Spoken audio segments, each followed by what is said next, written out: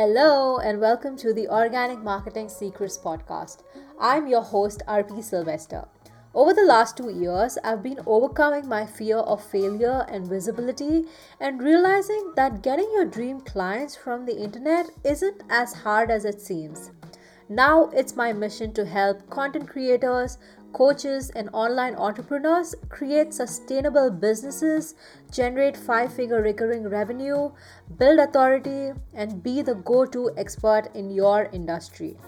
Each week on this podcast, I talk about marketing, sales, visibility, and mindset.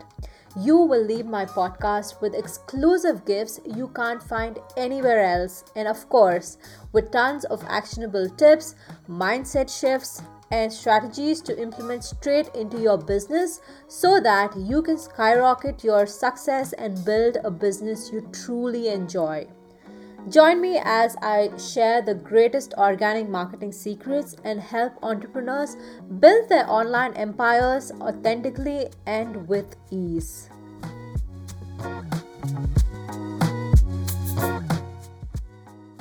Hey everyone, welcome to Business After Hours, where I answer all your questions in detail. And today I got a question on Instagram and it reads like this: RP, how do I come up with content ideas?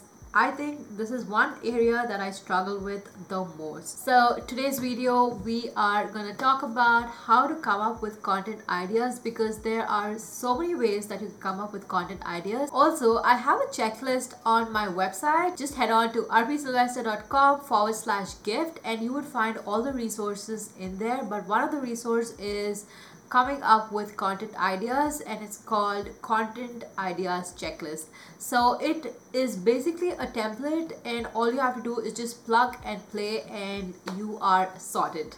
So the number one way I come up with content ideas is to go back to my analytics. And this can be my Facebook analytics, Instagram analytics, YouTube analytics, especially YouTube, and also Pinterest. So for example, if it's Facebook, what I do is go to my Facebook insights and see which post did well. The same goes with Instagram. Go to your Instagram analytics and see which post did well. Did anybody ask any questions in those posts? It would just show that a person or a set group of people really resonated with that particular post. Also on Instagram, you can see if someone saved a post. At the same time, you can see, I think for the first 24 hours or 48 hours, I'm not sure, you can see who reposted your Instagram post on their stories or just shared in their stories. So just go back to your analytics. When it comes to Pinterest, which pins are doing well? Is that pin doing well because of the headline? Is it doing well because of the pin design? And you would see a pattern in your content. The next way is to just ask your audiences. I do this all the time. I just go on Instagram stories and just ask you guys, what is something that you want to learn this week? And I get a few questions in there. I get a few spams as well, but that's another story. But your audience would happily ask you if they have any questions, if they're stuck in any area, but that comes with a silver lining. And unless you put yourself out there every single day, especially with Instagram, and just build that know, like, and trust factor with your audiences, they wouldn't trust you enough to solve their problems. So just make sure that you put yourself out there, get on Instagram stories every single day if possible.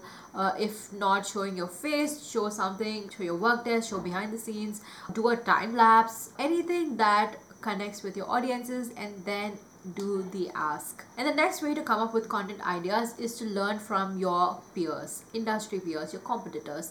One way I come up with content ideas is I am part of a lot of Facebook groups, and once in a while I'm in this phase of batch creating content. I just go on these Facebook groups and see what questions people are asking. What I do is just save it or just copy the question and just put it on my notes, so that I have all the questions in one place, and then I answer those questions on my Instagram stories. I make videos like this. Another way is, obviously, when you are on Instagram, you see Instagram stories, and I follow a lot of my peers. When I see their stories, I see that they sometimes do market research. They ask polls. So what I do is I answer the polls and I see how many people are what the percentage is on the polls. I take a screenshot and just save it. And next time when I come up with any content ideas, or I know that there are a set group of people who need help with this, I make sure that I build up more on that and then put out content that way. And the next way is to use a research tool. The most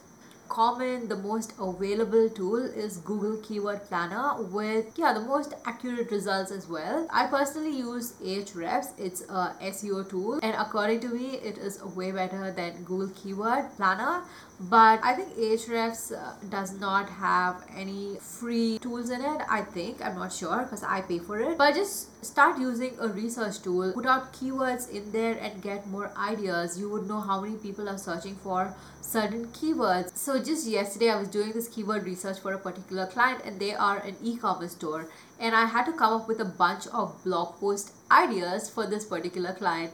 So what I did was open Google Keyword Planner, opened Ahrefs, and started comparing stuff. And just with these two tools, I came up with a ton of content ideas that people are actually searching for. And the next way to come up with content ideas is to follow trends. This happens a lot on YouTube. When someone starts a tag or when someone starts a challenge, the whole community jumps on it. And I think it is an amazing way to just get in front of newer audiences and just get a lot of traction to your videos. There are many trends that happen on Instagram as well, so just be on a lookout when you spot such trends, especially with Instagram Reels. There are a lot of trends happening right now, so just hop on the bandwagon and start creating content. Now it is over to you. Which of these did you find the most helpful? Let me know in the comments below, and if you have any other content ideas, put them below so that everyone gets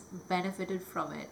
Also, just make sure that you head out to rpsylvester.com/gift. I shared the content ideas checklist there, and I also put out the top tools and resources I use for my business. So just head out there and make sure you download it. I'll leave the link in the description below.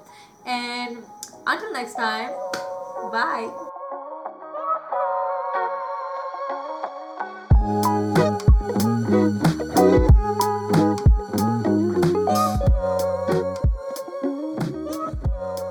Hey, thank you for listening to this episode. If you are a business owner who is launching a course or a program, write to me on Instagram and I will give you a shout out on my podcast and my YouTube channel.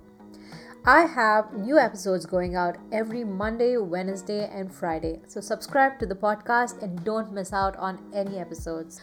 Join my email list where I give away tons of tips on organic marketing, sales, and business. Trust me, this is the only marketing newsletter you need to grow your business.